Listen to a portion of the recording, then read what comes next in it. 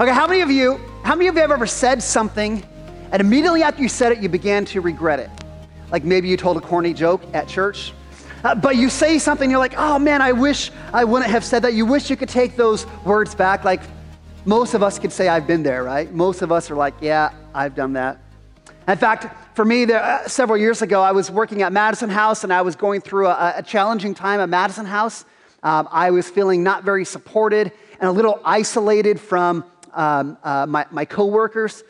And so one of my coworkers from the mission who was involved in development came to have a meeting with me. And I'll be honest, I was frustrated and I kind of let him have it. I kind of just unloaded my frustration out on him and he's kind of like, okay. And so he got up and left the meeting. The meeting was over. And I sat in my chair and I thought, I've got two choices to do. I could sit in my chair and I could feel very justified for all that I said to him. Well, you guys made me feel this way. You guys did this or that. But I knew that wasn't what the Lord would want from me. So I got up, I ran down, I chased the guy down before he left in his car, and I said, listen, I'm sorry. I shouldn't have done that. Isn't that just real? Isn't that like human nature?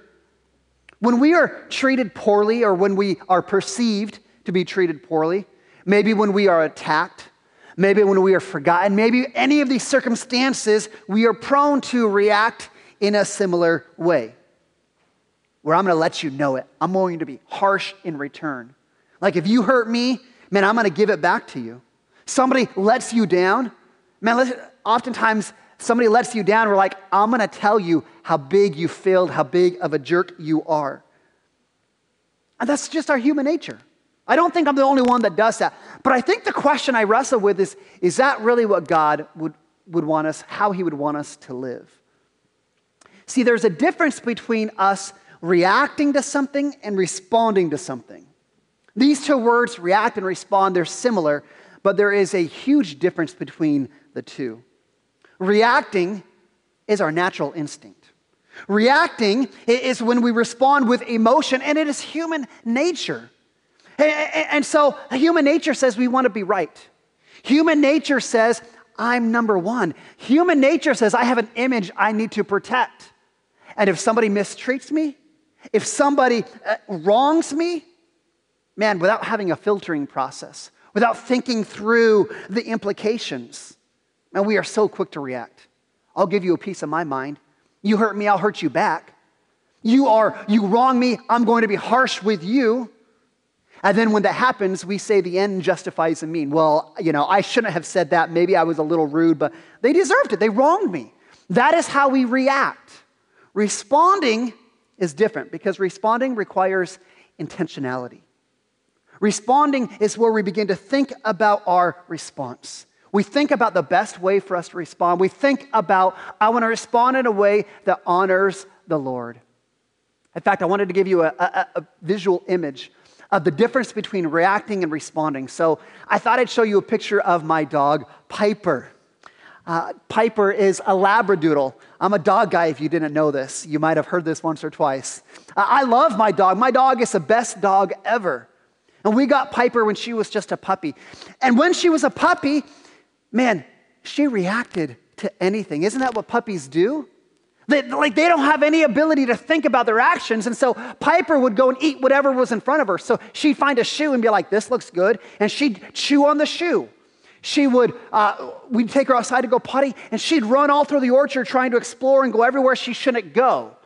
She would go potty wherever she felt the need to go potty. That is reacting to your emotions, reacting to how you feel. But as we had Piper a little bit longer, we trained her. We worked with her. No longer does she react to her emotions. Now she begins to respond. And so when we give her commands, sit, stay, come, most of the time, Piper responds to those and comes to us. Piper has learned how to respond to her body telling her she needs to go potty. So she'll come and let us know she needs to go outside.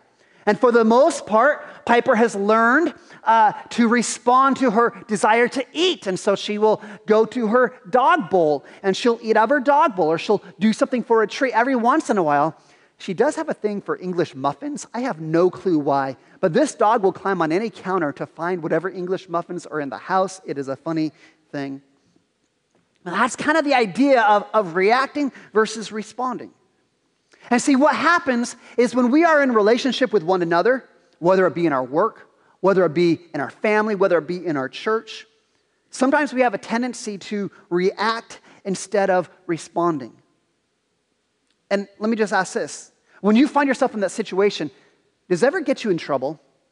Do you ever find yourself reacting in a way that you know is wrong, that isn't the best for you? When I was in high school, I was a wrestler, and I was a decent little wrestler. And my senior year of high school, we had a chance to win the district championship, the league championship. All we had to do was beat Moses Lake, which is a perennial powerhouse in wrestling, at least back in my day. And so our coach went through our lineup, and he said, hey, these wrestlers, we need you to get a win. If you guys all win, then I think we'll win the championship. And my job, I was wrestling against a guy who was a pretty good wrestler. I think he, placed well. He'd done well in the past. But based on my season, my coach was like, Kevin, we expect you to get a win. We need you to get a win. And I'm like, all right, I got this. So I'm wrestling this guy, and we're getting to third period, and I'm beating him. I'm like, yes, this feels really good. And then the guy got desperate. So we're in the middle of this wrestling match, and he pinches me. And I'm like, what? What'd you do? So I got a little bit mad, and I reacted. And I charged right at him. And I charged at him, and I set myself up to get put into what's called a fireman's carry. He takes me, he throws me over his shoulder, throws me down on the mat. He gets points for taking me down, and then he kind of laughs at me, and he backs off. And what do? I get even more madder. You laughed at me? I got up, and I charged at him again. He put me into the same move, threw me down on the mat, gets his points, and backs off. My coach is like, Kevin, get your head in the game. You're not thinking. And I wasn't. I was reacting. I did that same thing. I charged after him 7 or 8 times. 7 or 8 times, he did the same exact move, threw me on the mat, got his points, and backed off and laughed at me. I lost the match. A guy I should have beaten. Why? Because I was reacting and not responding. I want you to think in your life, how many times have you created trouble for you because you reacted instead of responding? You followed your emotions, your human nature. How many opportunities has God given you to encourage people around you, to show them grace and love, but you missed because you reacted out of your emotions? Let's be honest, most of us can look back and say we've lost some friends, we've lost maybe a job, we've lost some respect because we had an emotional reaction rather than thinking about how would God want me to respond in this situation. We're in a series for this past couple of weeks called the Fruit of the Spirit, looking at the fruit of the Spirit. And today we're going to be in Matthew chapter 12, and we get the privilege of looking at the word gentleness. Gentleness. I was thinking about this. I was thinking about this series on the fruit of the Spirit. The fruit of the Spirit. One of the things I love about our church in this season is our church is kind of in a baby season. It's been really, I love all the babies that our church is having right now. The Hollands had a baby not too long ago. The Scarletts had a baby. The Kellys just had a baby. Adam and Alex are about to pop any day now. It's exciting. I love this season. When a baby is born, my wife and most women do this. They look at the baby and they're like, oh, look at the baby. She's got her mom's eyes. She's got her dad's chin. She's got this or that. Like, I look at a baby, I don't see it. I see a cone head. I don't see the resemblances in the baby.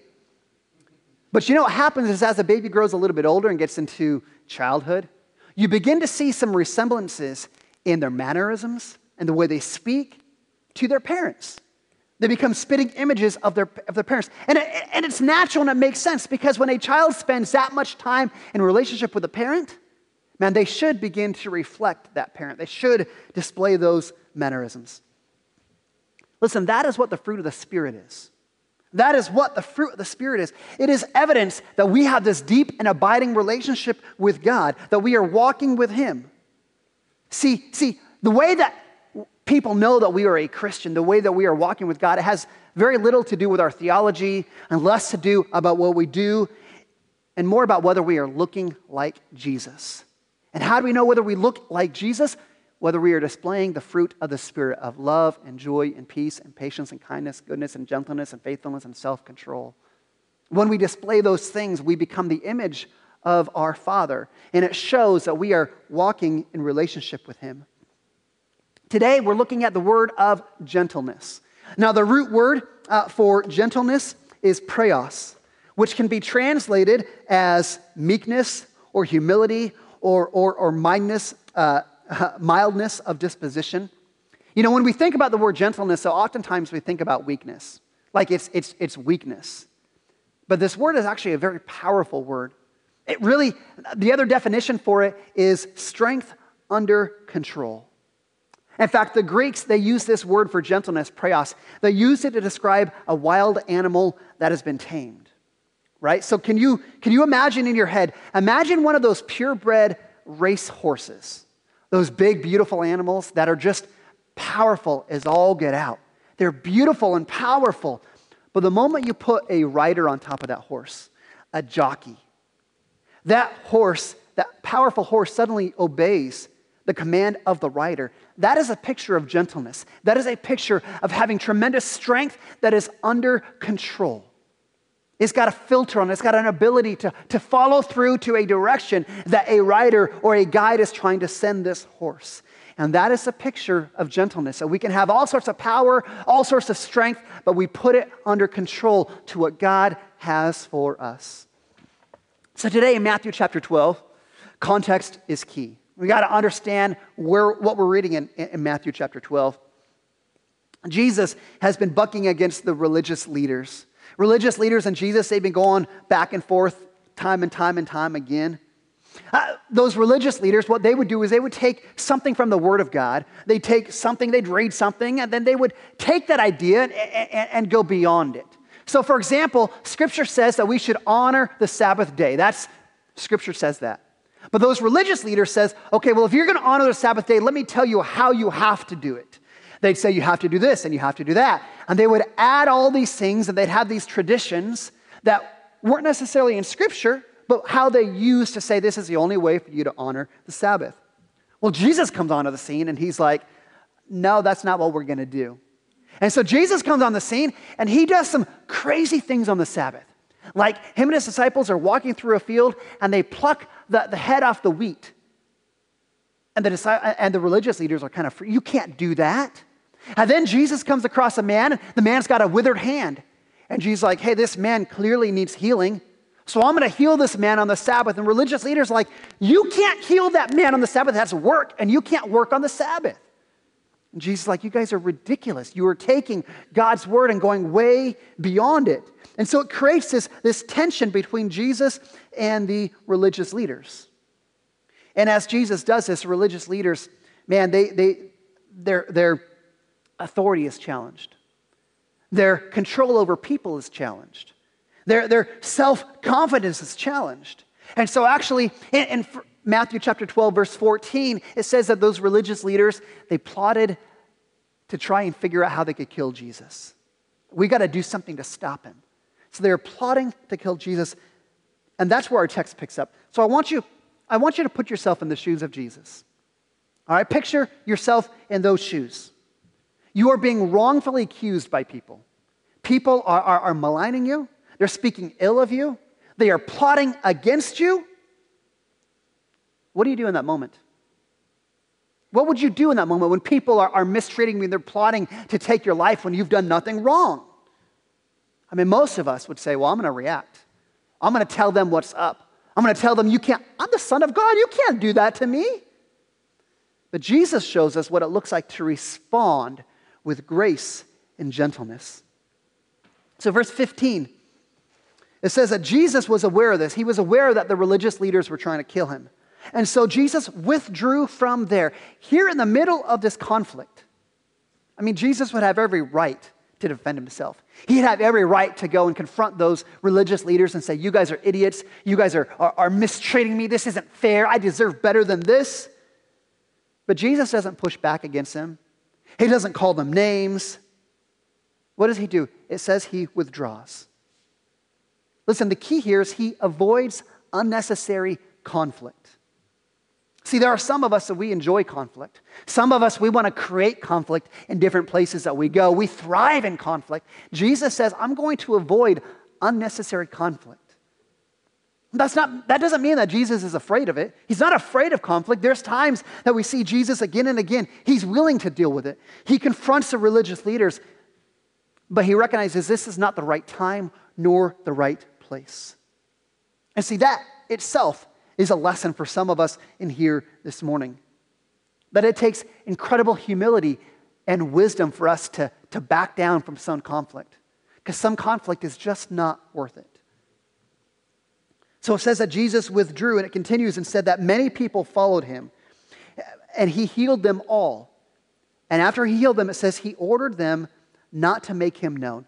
Now, I always read that and I think, okay, Jesus has done this great thing. He's healed all these people. Why would he tell them, don't tell other people about me? I think like that's great. That's free publicity, Jesus. Like all these people, they're going to go on social media and say, hey, look what Jesus did for me. You guys got to go check this guy out. Like, wouldn't that be good? It would make sense that he'd want everybody to know. But, again, we have to recognize that the world that Jesus is in is similar to our world, where we value power and authority and arrogance. You see, most of these people who were coming to Jesus to be healed and to hear his teachings, they were looking for Jesus to be the Messiah. They were waiting for the Messiah, but they were looking for a worldly Messiah. They were looking for a political leader. Again, this is where we got to understand the type of leader that we are drawn to. These people were looking for a powerful leader, a leader who would draw attention to himself, who would say, look how great I am, look how awesome I am. They were looking for a political and a military leader who'd bring them vengeance by destroying their enemies, by taking out the Romans. They were looking for someone to redeem their pride and their might through strength and authority. They were looking for a revolutionary hero, right? I mean, just think about this. We look for the same kind of leader. I mean, what kind of heroes are in the movies that we watch, right? I mean, you look at every Avengers movie, what is it about? It's about some great hero with a great authority, great power, bringing redemption.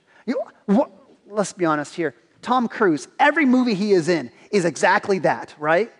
Every movie Tom Cruise is in is exactly that. You've got a good guy who's handsome with a little bit of sex appeal. He can use sharp and aggressive words towards his enemies. And he's capable of all sort of amazing combat moves. And he blows stuff up so he can defeat the bad guys. I mean, that is how many of our movies are about today.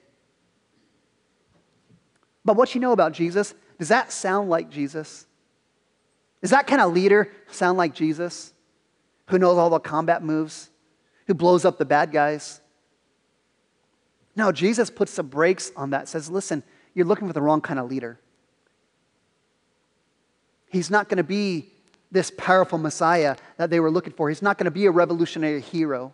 The revolution was going to come, but it wasn't going to be by the blood of the enemies. It was going to be by his own blood. So Jesus says, hey, don't make me known because I'm not that kind of a leader. I'm a different kind of Messiah. In fact, then the book of Matthew turns to, in our text, it points to an Old Testament prophecy about this Messiah. He points in our text to Isaiah.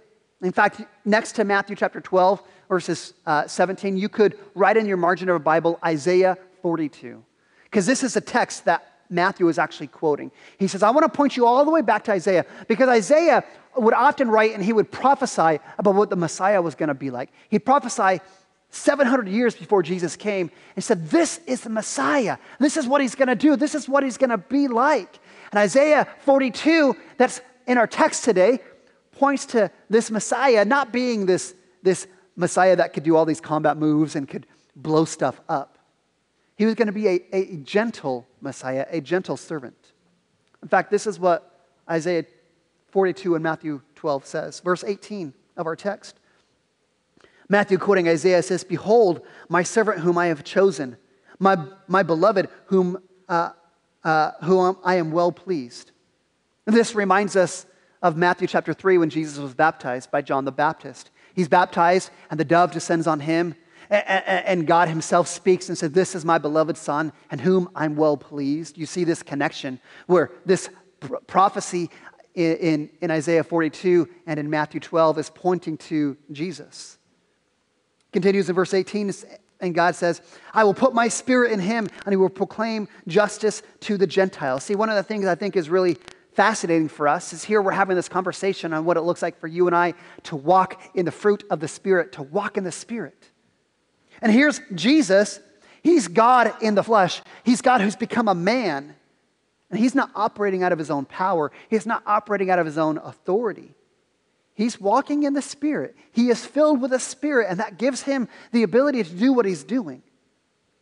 And it says that he proclaims justice to the Gentiles. The Gentiles are all of those who were not Jews. This is one of the purposes that Jesus came. He came to proclaim the good news. Listen, I'm going to give my life for you, and this is how you're going to be free. This is where redemption is found.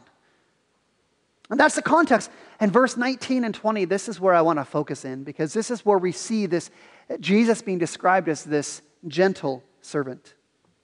Again, as we look at this, remember the context. Remember the context. You've got these religious leaders. They're threatening Jesus wrongfully. They're preparing to try and take him down. And Jesus, if all of us were in his shoes, we'd be tempted to react. You can't treat me this way. I'm the Son of God. I could call down 1,000 angels to come and destroy you all, you suckers. I mean, he could do any of this sort of thing. But look what it says, verse 19. It says, he will not quarrel, nor cry aloud, nor will anyone hear his voice in the streets. See, Jesus is a gentle servant. He's a gentle Messiah. He's not out there quarreling with anybody who wrongs him. He's not out there giving them a tongue lashing. He's got strength under control. He's got his tongue under control. Now, this does not mean that Jesus always kept silent. That's not the way it was. Jesus preached and he taught and he spoke up against evil. He spoke against those that were wrong. And there were times that Jesus would confront the religious leaders, but notice, when you read Scripture, do you ever see Jesus shouting at his enemies? Do you ever see him get into an just flat out argument with his enemies? Do you see him demeaning his enemies? Do you see him calling his enemies names? Do you see him dismissing them and belittling them and letting them have it because they deserve it? In fact, I've read the Bible a number of times, and I've not yet found the spot where Jesus really just lets loose and lets them have it and calls them names. Because Jesus is not reacting out of the concern for his pride. He's not reacting out of how he's been wronged. He has a measured response based on what God is wanting to do in and through him. See, I'd say Jesus isn't trying to serve himself. He's not primarily concerned about him and his life and his rights and his image and what people think of him. No, his concern is for other people and for what the Lord wants to do. This is the difference between us serving ourselves versus responding for the sake of others and responding for the sake of what God wants to do. In fact, Ecclesiastes chapter 9, verse 17 says, the words of the wise of their heart in quietness is better than the shouting ruler among fools. There's wisdom when we are able to have strength and power under control versus reacting when somebody wrongs us and we're just going to let them have it. So here's Jesus. He's this gentle servant. And not just in conflict. Not just when he is wronged. He is a gentle servant and gentle among the weak and the broken and forgotten people of society. In fact, that's what our verse says in verse 20. Verse 20, it says, a bruised reed he will not break. A smoldering wick he will not quench until he brings justice to victory. So have you ever been to the river? You go to the river and you see those reeds that grow next to the river. Those reeds, they grow pretty tall. Those things are pretty fragile. Like if you walk by one and your hand hits it, it might break. Or sometimes even when the wind blows really strong, those reeds will break and bend over. But it doesn't really matter because they're plentiful around the river. They grow like crazy. And so kind of who cares about those? The same idea where he talks about a smoldering wick. Imagine you've got a candle. We've all lit a candle. What happens when that candle burns down and that wick is about to go out because there's not much wick left? Well, what do? You blow it out and you throw it away and you get a new candle, right? That's what you do. Now, the language in here talking about a bruised reed and a smoldering wick, it's figurative language. Trying to give us an image that we can picture. We can picture one of those reeds or we can picture a candle, but it's a figurative language pointing to parts of our society, pointing to people like you and I, people who are bruised, who are battered, who are broken, who are worn out. It's talking about people who have issues. See, in Jesus' day, those religious leaders would look at people that are broken and battered and have issues, and they'd be like, hey, I'm not going to mess with that. They're broken. I don't want to deal with that. I'm too important. I'm too high and mighty. I'm not going to deal with the lower class of society, the people that have issues. I'll throw them out. They're plentiful, right? Reeds are plentiful. I'll just get a new one. Who cares if they're broken? And if my candle's burning out, who cares about it? I'll just throw it away and get a new one. This is a picture. Is you've got this part of our society that is easy for us to dismiss. We've got a part of society that sometimes is easy for you and I to turn a blind eye to. We see that guy in the street corner, we see that guy, whatever it happens to be, and it's kind of easier for us to walk on the other side of the road and not acknowledge the brokenness that's there on the side of the road. But this text is saying that Jesus is different. That Jesus would, in his gentleness, he would extend grace and love to the weak people, to the hurting people, to the helpless people of the world. That he would look and see these people and he would be empathetic towards them. He'd be patient and compassionate, desire to heal their brokenness, desire to fix what's gone wrong. And this is a picture of gentleness. That when Jesus has been wronged, when Jesus is being accused, when there's things against him, he doesn't react out of his emotion, out of his self-righteousness, out of how great he is, and he is great. He chooses to respond with gentleness to allow God and God's grace to work in that time. And then when he sees those people of society that is so easy for us to cast off, he doesn't cast them off. He loves them. He pursues them. He extends gentleness to those people. And so here we are this morning as we're talking about the fruit of the Spirit. As we're talking about what it looks like for us to be gentle. This is a picture that Jesus has given us. This is what it looks like for us to be gentle. That even when we're faced with a difficulty, even when we're wronged, even when our human nature says, hey, we have every right to push back. We have every right to defend ourselves. When we are walking in the Spirit, gentleness comes as a result of choosing not to react out of our emotions, but instead choosing to respond with the grace of God. That is where gentleness comes from. When we make the choice, I'm not going to respond, or I'm not going to react out of my emotion, but I'm going to choose to respond with the grace of God, where we can extend gentleness to that other people. Again, let's just take this and let's try and take this a little bit deeper for us. When someone is angry with you, when somebody has wronged you, they've insulted you, they've gotten your order wrong in drive-thru, they have yelled at you, they've mistreated you. When we react and let them have it, and we've all done that, right?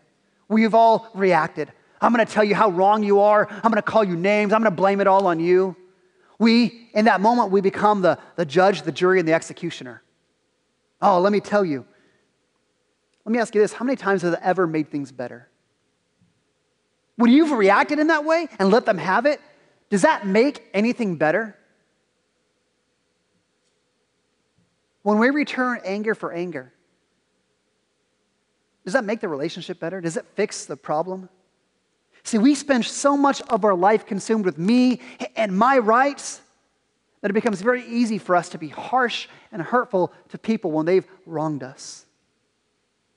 And Scripture teaches us and emphasizes so much that there's not a ton of value to us reacting like that. There is a tremendous amount of value when we respond with gentleness. In fact, Proverbs 15 says, a soft answer turns away wrath, but a hard word stirs up anger.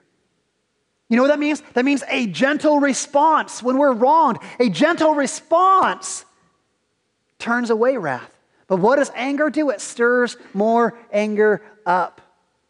This is where we've got to grasp the power of that word gentleness, of strength under control, that just because I have the ability to lash out, just because I may even be right to lash out, I'm going to put my strength and my power and my tongue under control and allow God to work in this situation. In fact, gentleness is so powerful in so many relational dynamics, and especially in the family unit, right? I mean, let me ask you this. What happens? What happens when your spouse yells at you and you yell back? Do things get better or worse? What happens, parents, when you're annoyed and frustrated with your kids and you yell at them? Does that solve the issue with your kids, or does that put them further down into their hole? Kids, what happens when you mouth off to your parents? Does that make things better? No, it doesn't. When we enter in those situations where somebody's mad and we take the anger back and we give it back to them, what happens is now everybody's yelling. Now everybody's mad and there's chaos all around. Look, Colossians 3 talking to husbands. Colossians 3 says, husbands, do not be harsh with your wife. Talking to fathers, verse 21 says, fathers, do not embitter your children or they'll become discouraged. Men, let's just be honest. When we have a bad day at work, when we have a bad day whenever, it's easy for us to take it out on our families. It's easy for us to say, I'm frustrated, I've had a bad day, and we take it out on our wife and our kids. We are reacting to our circumstances. Men, we are damaging our homes when we react instead of choosing to respond with gentleness. Women, 1 Peter 3, talking to wives. It says in verse 4 that you are to have a gentle and a quiet spirit. This doesn't mean that you have to be this dismissive honeydew wife that doesn't have an opinion. But listen, ladies, I want you to understand the power of your encouragement. The power of your encouragement. And I'm not talking about nagging. The power of your encouragement, your praise and support. That is the most valuable thing that you can offer your husband. When you are a woman who is gentle and encouraging, man, I tell you what, that man wants to be home. That man wants to be in your presence because of the gentleness that he experiences there. See, in our family unit, we've got to grasp the most important decision that we can make. And some of us have to make this decision time and time and time again. Most important decision we can make is not to react out of our emotion, not to react out of how I've been wrong, but choose to respond in gentleness, to respond with the grace of God. And when we make that decision to respond in gentleness, man, our words and our actions will have a huge impact on our families. We'll have a huge impact on our coworkers, have a huge impact in our church when we choose not to react out of our feelings and emotions, when we choose to respond in gentleness with the grace of God. Now, this is the point where I'm like, I get this. That sounds really good. I get gentleness. Somebody's mad at me. Me being mad back doesn't solve the issue. I need to respond in gentleness. Here's the rub, though. It's hard to do that, right? It's hard to do that. But here's your hope this morning. Because in our text of Matthew chapter 12, verse 21, he concludes and says, in his name, the Gentiles will put their hope. See, Jesus is our hope. Jesus is our hope because of the incredible gentleness that he has shown to us. Right? See, here's who we are. We are those bruised reeds. We are those damaged, smoldering wicks. Right? All of us, we've got some brokenness. We've got some selfishness inside of us. We've got some rebellion. We've had enough times where we choose to put ourselves above other people. Like that, we are those broken people. We've got some issues within us. But Jesus, because he loves us, Jesus doesn't dismiss us.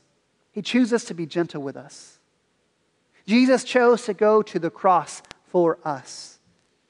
You know, when he did that, while Jesus went to the cross, his enemies, they beat him. They made fun of him. They called him names. They spit upon him. And Jesus, he never called them names back. He didn't fight back and say, you guys are idiots. You guys are wrong. No, Jesus was gentle with them and actually on the cross said, Father, forgive them, for they do not know what they do. There's gentleness. And Jesus showed his gentleness on the cross. He paid the penalty for our sin. He died and rose from the grave, making it possible for us to have a restored relationship with God, that we could be adopted into God's family. And as we place our faith in Jesus as your Savior, that is when God begins to make us a new creation. That he redeems those broken parts of our heart.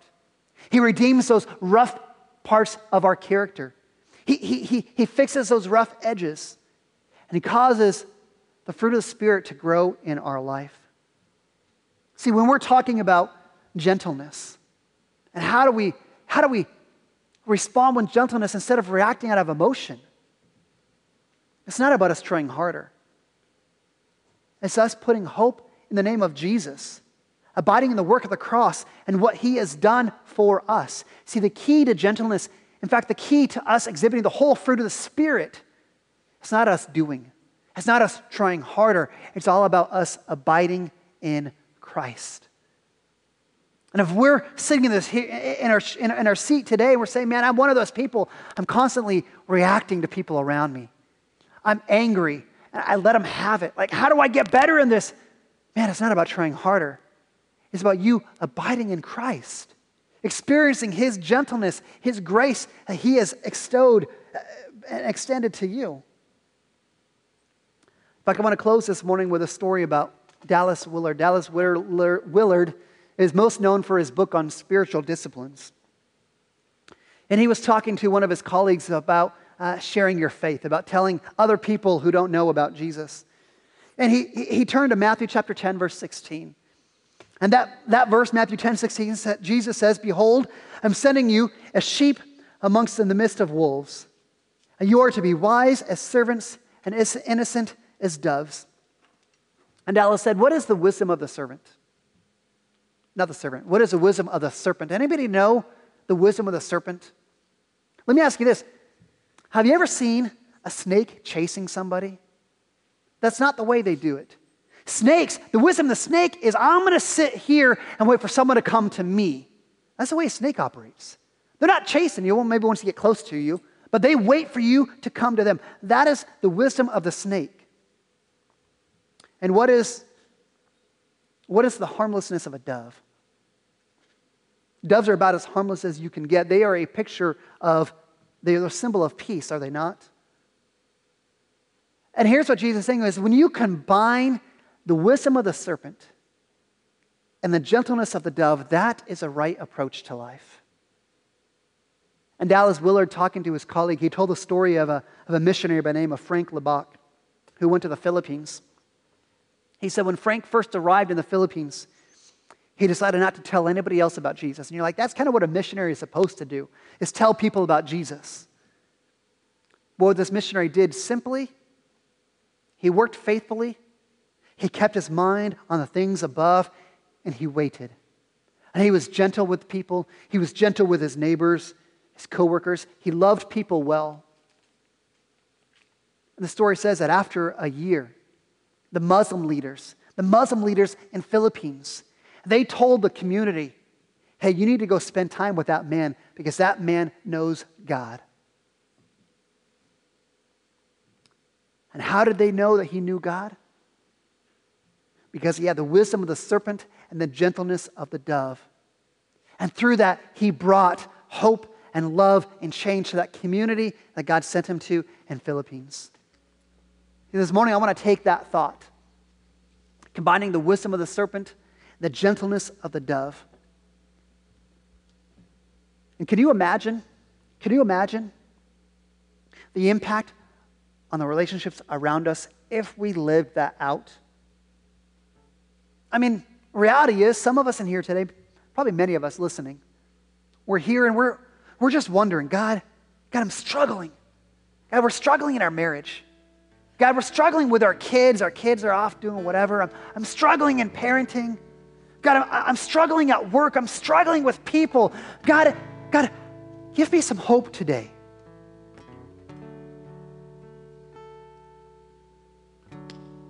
What if God is simply asking you this morning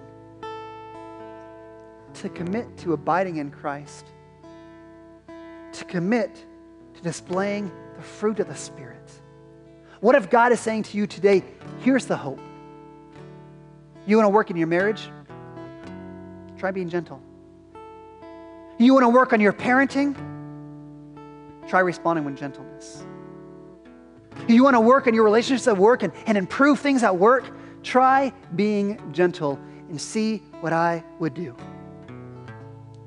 Because I'll be honest, I get excited to think about this. I get excited to think about what God might do in our homes and in our families and in our city.